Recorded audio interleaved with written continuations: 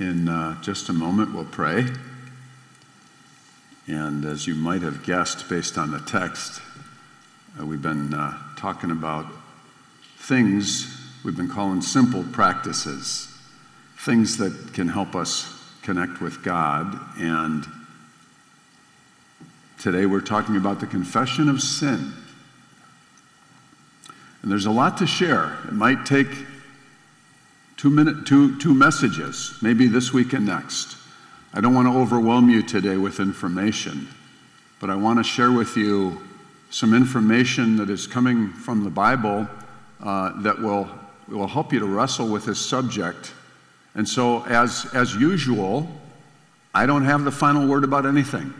Feel free to do your own homework, your own research, and come to your own conclusions based on what you believe the Word of God is teaching you. Having said that, let's pray. Holy Spirit, you are the teacher. And Jesus, too, was referred to as the teacher, as rabbi. And we would like the teacher, the Son of God and the Spirit of God, to speak to us. Speak to us today. Help me to be available to you. Help me to just simply lean into my weakness. And help each of us to hear the word of the Lord in Jesus' name. If you agree with that prayer, would you say amen? So again, the focus today in this series on simple practices, or what some would call holy habits, is confessing sin. Who likes to talk about sin? Not me, not especially. But sin is a factor in our lives, and we need to learn to confess it. But I like to begin with understanding what we're talking about. So what is sin? What is sin? By the way, when I provided the notes for Shelley, I didn't have all of the information I have this morning, so it might be better to just use a blank page if you're going to take notes. What is sin? Several words that the Bible uses to describe it. In Exodus, the second book of the Bible, so early in the history of God's interactions with people, God uses three words to describe what we think of as sin. He uses the word iniquity and transgression and sin. And iniquity comes from a Hebrew word. I know a little Hebrew. He's about 5'4", 140 pounds. But seriously, in the Hebrew, iniquity refers to perversity or depravity, what we might call a bent, an inclination toward a particular kind of unwholesome behavior. Transgression has to do with willful rebellion. People who still have what we would call moral agency. They're free moral agents. Now, we can lose moral agency. We can lose the ability to resist sin. Paul talked to Timothy about people who'd been taken captive by the devil to do his will. Now, some people in this world are what we would call rebels. They still have the ability to choose, and they choose badly. They rebel against God. Their sin is willful. But others are captives, and they can't choose. And we need to be very careful that we don't despise people who continue in sin, because some of them have lost their agency. Am I making sense? And then there's the word sin that has to do primarily with simply a condition, like a virus. And in the New Testament, the primary word for sin just simply means missing the mark. Missing the mark. The idea is you're pointing your arrow at a target and you don't hit the bullseye. You don't even come close. You miss the mark. In practical terms, sin is essentially anything short of the life of Jesus Christ. Wrestle with that. The first thing we tend to think of when we think of sin is behaviors, offensive behaviors. Things like lying, things like stealing, maybe things like using bad language. But the first thing that God thinks of when he thinks of sin isn't a behavior, but a condition. Romans 5, especially verse 12, talks about this. It refers to sin as a kind of virus. Adam was infected with it, and since Adam, the whole human race has been infected with it. And it leads us to believe this. We are not sinners because we sin. We sin because we are sinners. We're not sinners because we sin because we're sinners. A person isn't a sinner because he lies because he's a sinner. A person isn't a sinner because he steals because he's a sinner. Does that make sense? I hope so. You're very quiet this morning. Yeah, you're right. We've got to think about it. That's okay. So in thinking about sin, we need to address the condition, not just the behavior, not just the symptom of the condition. Eventually, we want to get at the root and not just the fruit. And by the way, as you study the Bible, one of the things you're going to learn about sin is this. There are sins of commission. In other words, there are things we commit, things we do that we ought not to do. And then there are sins of omission, things we should have done that we didn't do. And then there are sins committed by intention and sins committed accidentally. Leviticus talks about accidental sins, things that you do and you later realize you sinned. And the book of Psalms talks about hidden faults. Some of our sins we're not even aware of. We're not even consciously aware of them. Let me share with you some basic facts about sin, aside from what I've already shared. Sin separates. It separates. In the book of Isaiah, God tells his people, surely the arm of the Lord is not too short to save, or his ear too dull to hear, but your sins have made a separation between you and your God, so that he does not hear. Sin separates. It separates us from God, and when I sin against a person, it separates me from the person I sinned against. And sin also always dishonors God. God said to the people of Israel, it's quoted in Isaiah, Ezekiel, and then Paul quotes it in Romans 2. He says, his name was blasphemed among non-believers because of the behavior, the sinful behavior of God's people. God gets dishonored when we sin. Sin dishonors God. And sin costs the person who sins. Adam and Eve were expelled from the Garden of Eden. Not that much later, as early as Genesis 4, Cain is addressing sin. God wants him to know that sin is crouching at the door. In one translation, it says, and its desire is to control you. It's almost as if in that text, God personifies sin. Sin is a force. It's crouching at your door. It wants to control you. Sin opens the door to the evil one. Paul says this in Ephesians 4. He warns the people of the churches of Ephesus about sin and then says, yeah, don't give the devil a place. We give the devil a place or a foothold. A foothold. I was a wrestler in high school and college, and wrestlers learn pretty early, if you can get someone's foot, literally, you sometimes aim to get someone's foot. You sometimes try to do what we call picking an ankle. You can usually control their whole body by taking control of a foot. Don't give the devil a foothold. Don't give him a place. Don't give him an opportunity. Sin causes us to give the devil an opportunity, and the devil is a force to be reckoned with even for believers. That's why we're warned about him. That's why Jesus taught his followers to pray that we wouldn't be led into temptation, but that we'd be delivered from both evil and the evil one, because he's like a roaring lion. He's walking about seeking whom he may devour. We're warned about him. Another thing about sin, it's guaranteed that it will ultimately be exposed. It will ultimately become known. In the book of Numbers in chapter 32, it says, be sure, your sin's going to find you out. Your sin is going to find you out. There's a strong record in the Old Testament regarding confessing sin, as we saw in today's text from Psalm 32, where David confessed his sin. And he also talked about how before he confessed his sin, it was just eating him up. It had physical implications. It affected his physical and mental health. There are general instructions in the Bible to confess sin. As early as the book of Numbers 5, it tells us the person who sins needs to confess his sin. Probably the most famous psalm of confession is Psalm 51, when we read that King David finally became aware of the impact of not only his adultery with Bathsheba, but the fact that he orchestrated the death of her husband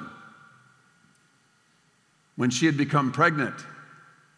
He needed to marry her, and he orchestrated the death of her husband, one of his most loyal soldiers, one of his elite troops. And apparently he did these things and just kept carrying on as if nothing was wrong. But finally God sent Nathan the prophet to him. And Nathan used a story to help David see what he was guilty of. And then David came to his senses. And in Psalm 51, you can read the passion with which and the desperation with which he cries out to God. And he needs to be forgiven, but he also needs to be delivered. Solomon introduces a promise about confessing sin. Proverbs 28:13. He says, the person who conceals his transgression isn't wise, but the person who confesses and forsakes their transgression, that person will find mercy. Daniel and Nehemiah, both of them, confessed their sins and the sins of the people of Israel that they were interceding for. In the New Testament, believers are taught to confess sin. In what we call the Lord's Prayer, the prayer that Jesus taught his disciples to pray when they said, Lord, John the Baptist, he teaches his disciples to pray. He's a rabbi too. He teaches them to pray. We need to learn to pray. Would you teach us to pray? And he taught them what we call the Lord's Prayer. And among the things that are included in the Lord's Prayer is this idea that we need to ask God to forgive us our sins. And he uses, in one gospel, he uses the word trespass, that we be forgiven of our trespasses, which means bad things we've done. In another gospel, he talks about debts, things we ought to have done that we didn't do. And then in 1 John 1:9, John the Apostle is writing, and he says to those who are receiving his letter, confess your sins. 1 John 1:9. Confess your sins, and what's going to happen? God, who is faithful and just, will forgive your sins and cleanse you. He'll cleanse you from all unrighteousness. Powerful. And then in James chapter 5, the writer, James, says, are there sick people among you? That person should call the elders of the church and they should pray for that person with the anointing of oil, and that person should confess his sins. Confess his sins. And then the prayer of faith will save the sick person. I wonder how often we remember to ask people we're praying for healing if they would like to confess their sins. Confession of sin was a common practice in the early church. The Bible reminds us that confession is the beginning of a new way of living. We noted Proverbs 28:13. What happens when you don't conceal your transgressions, but you confess and forsake them? You find mercy. You get mercy. Now, mercy is God's kindness extended to us. 1 John 1:7 tells us when we walk in the light. In other words, we don't conceal transgressions. When we walk in the light, as he is in the light, God is in the light, we have fellowship with one another, and the blood of Jesus cleanses us from all unrighteousness. So we get fellowship with God, we get fellowship with other people, and we get cleansing from the blood of Jesus. And the blood of Jesus is a factor all by itself. Did you know the Bible says it's the blood of Jesus that silences every accusation against us? And it satisfies every claim against us. And it tells us that it still speaks. In the book of Hebrews, it says it speaks better than the love of Abel. Better than the blood of Abel. Do you know that in heaven, when you say, Lord, forgive me, cleanse me, wash me, the blood of Jesus speaks on your behalf and says, washed, cleansed, justified. It speaks Jesus is known as an advocate. He's at the right hand of the Father. He's advocating for you when you and I repent, when we confess our sin. He's advocating to the Father on our behalf. Those who confess receive forgiveness to the extreme. Did you know that? It says, though your sins, Isaiah 1, though your sins are as scarlet, God will make them like snow. Though they be red like crimson, he'll make them like wool. He'll separate them from you as far as the east is from the west, it says in Psalm 103. He'll bury them. In Micah 7, it says he'll bury them in the depths of the ocean, and he'll remember them no more. Wow.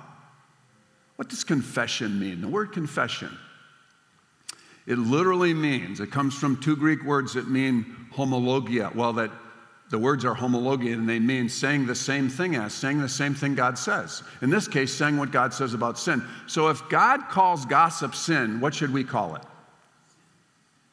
If God calls self-righteousness sin, should we call it sin?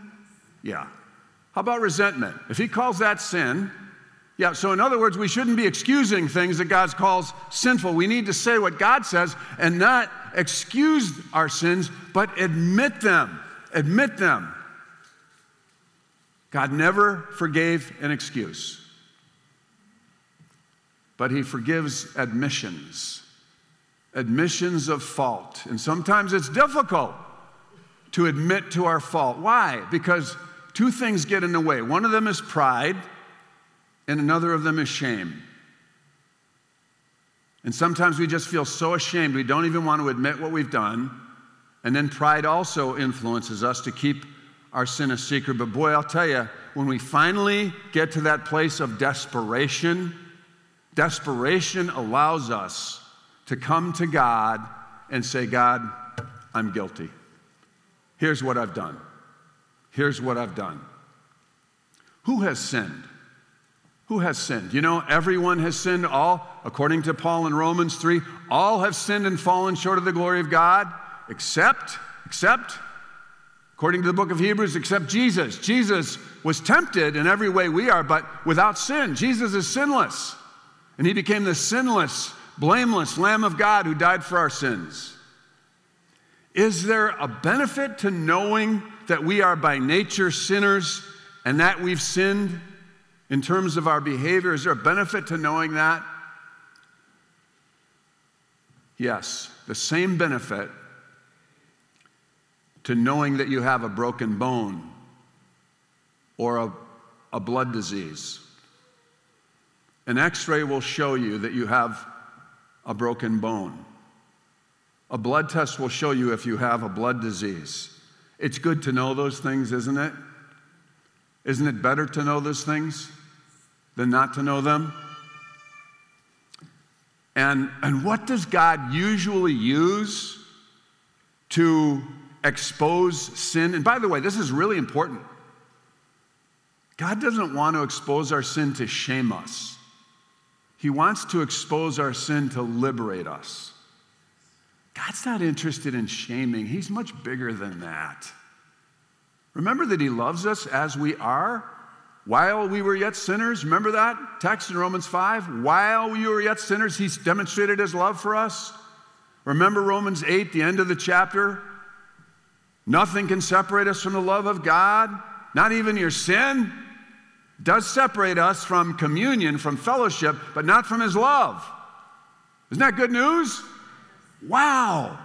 It breaks fellowship, but it doesn't separate us from his love. His heart is still aching to restore us. His heart is still calling out to us. That's why in Isaiah 30 it says, he longs to be gracious to you. That's the heart of God. So when you sin, when I sin, when, not if, when we sin, God's heart is aching to say, come to me, come to me.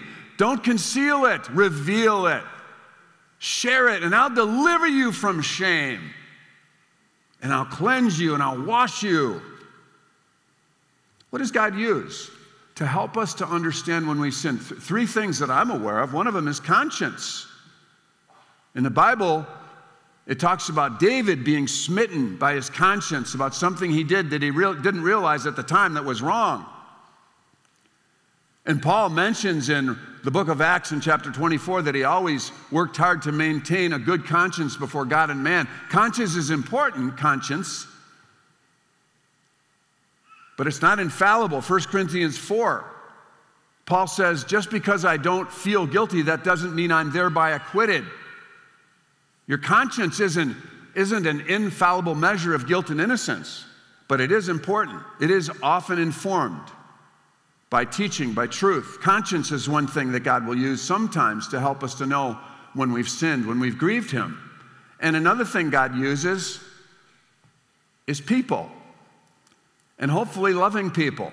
Matthew chapter 18, verses 15 to 18 talk about the fact that when a spiritual sibling sins against you, you need to talk to that person about that sin. Not to shame them, not to judge them, but to bring harmony, because that's how destructive sin is. So God sometimes uses people. I've been told that sometimes I've used a tone of voice that really hurts people. And when it's somebody in your family who tells you that, you better take notice. Sometimes it's people. And sometimes it's just simply the standards written in the Bible, Old and New Testament standards. We're pretty familiar with the standards of the Old Testament that we see in Exodus 20, where what we have is the 10 Commandments, the you shalls and the you shall nots. Those are pretty obvious. But in the New Testament, there's some things that reveal, God's standards too. Like in Sermon on the Mount, Jesus is talking about murder. He said, you've heard that it was said to the men of old, you shall not murder. But I'm telling you, basically, and this is a paraphrase, I'm telling you, if you hate your brother, you're actually guilty of murder. And he says, you've heard that it was said, you shall not commit adultery, but I'm telling you, if you lust for someone. In other words, he's not talking about, by the way, the mere hormonal reaction we often have when we see someone we find attractive. He's talking about some kind of internal consent to that. Some willful submission to lust. When you lust, guess what? You've actually committed adultery in your heart. And when that's true, we need to confess it as adultery. Those are examples of God using his word to help me to become aware of sinful things in my heart. Another one is husbands, love your wives. And if I fail to love my wife the way I need to love my wife, guess what? That's the law. That's the standard of God, reminding me I sin, not to shame me, but to liberate me. In Colossians I read, fathers, don't exasperate your children, but raise them up in the fear of the Lord. And when I'm exasperating children in the home, guess what? I'm sinning against them. And it's good for me to know that because God wants to liberate me from that. Does this make sense, you guys? And there's 3 basic reasons God has provided these things we call standards or the law. One is to just show us his values.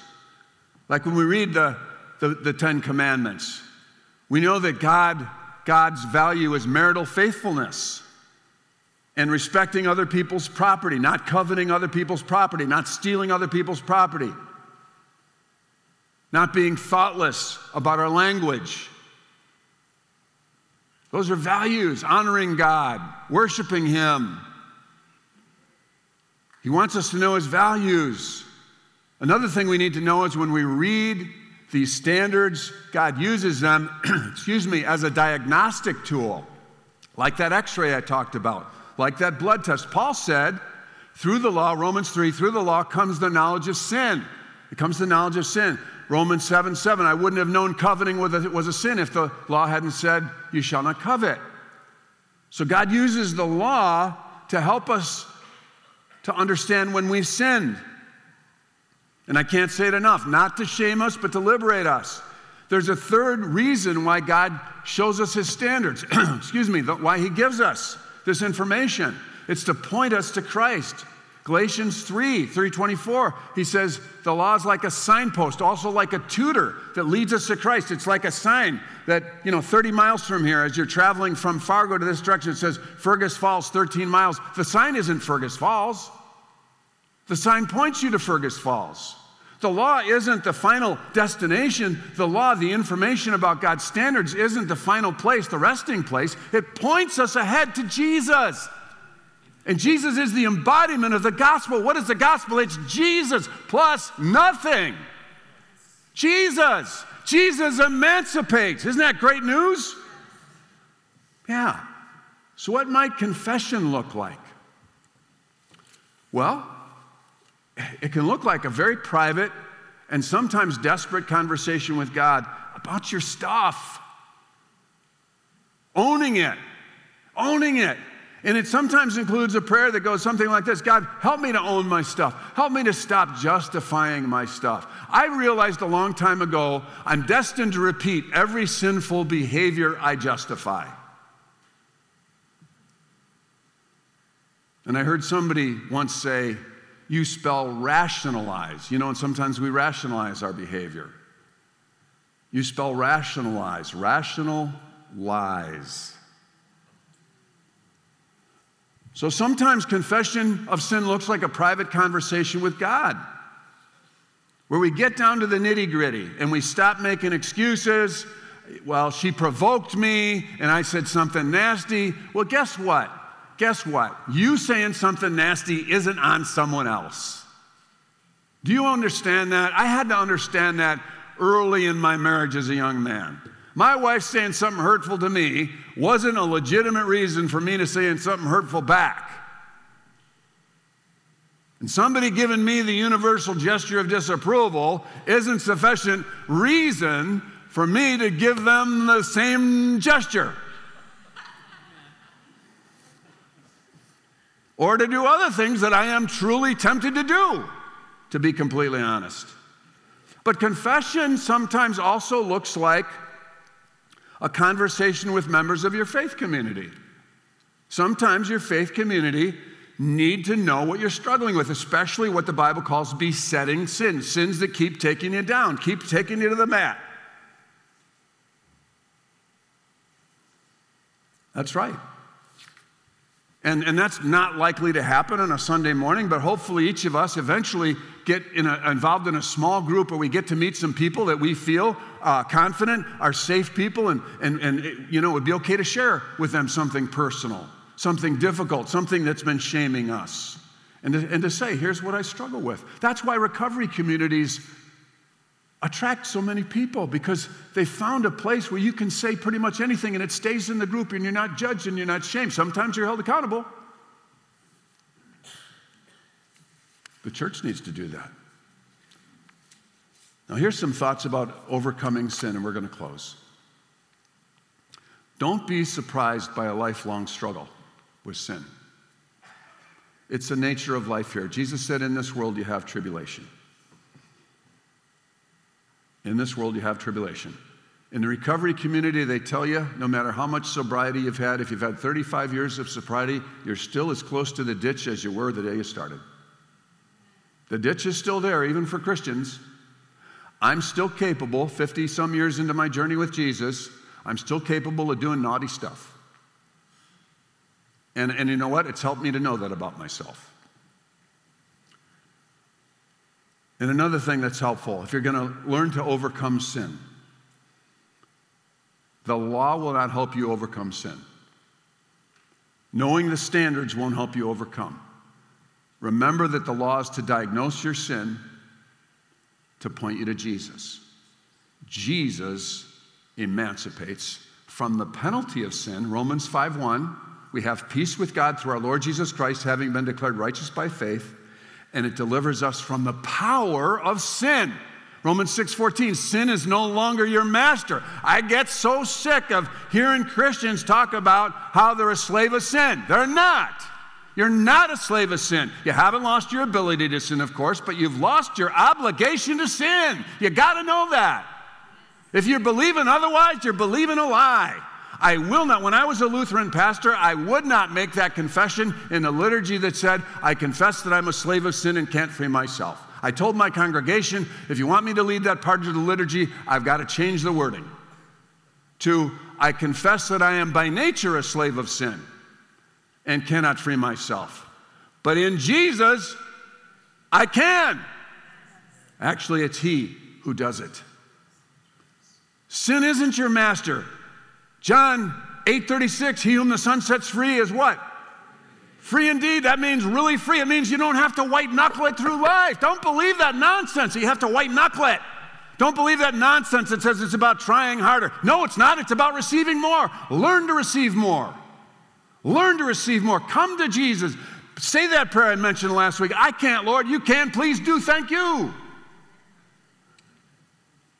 Another thing, it helps to consistently pray for God's help in addressing temptation. He taught us to pray that. Lead me not into temptation. How many Christians pray that? Here's a 3-part antidote for overcoming temptation. Experience God as, big word, satiation. What does that mean, to be sated? When you eat Thanksgiving, you eat a Thanksgiving meal, coming up, right? You have all the turkey you want, all the turkey, right? And you have, if you're me, you're going to eat a lot of mashed potatoes, not only with butter, but with gravy too. I'm going to go into a bread coma on Thanksgiving. I'm going to eat all the delicious rolls I can get, stuff in my face. That's going to be a cheat day for me. The pumpkin pie, I can take it or leave it. I'm going to eat some kind of dessert that's delicious.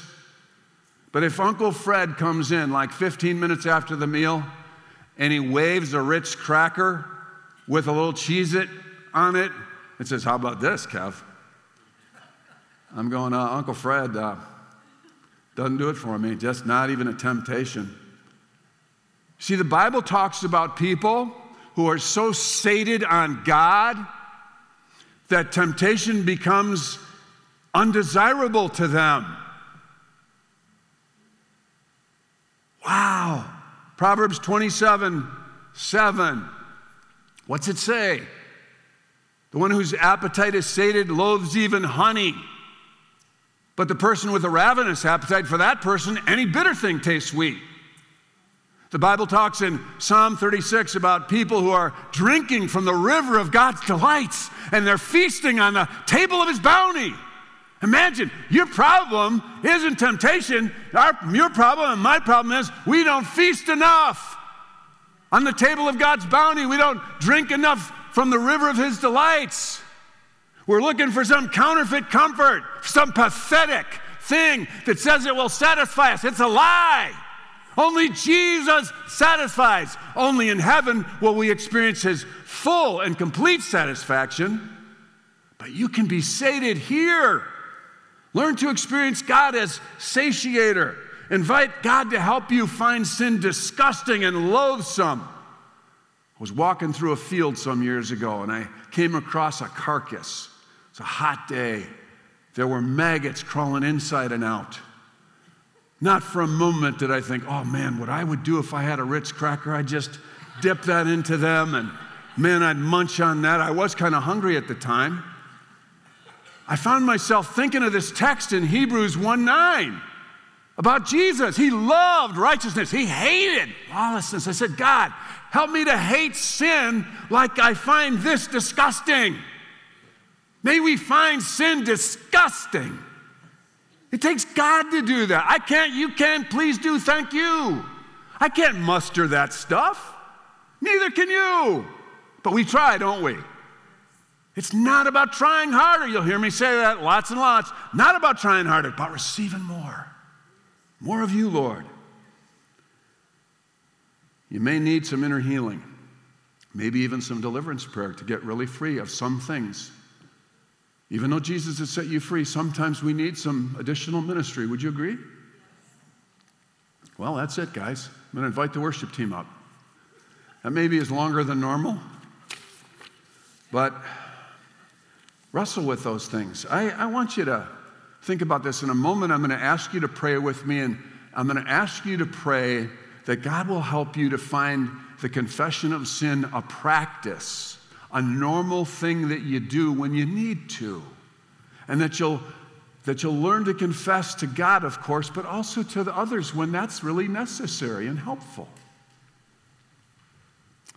In the meantime, I want to say, if you're here and you've never welcomed Jesus into your heart, or you have and you need to re-welcome Him in, this is your moment.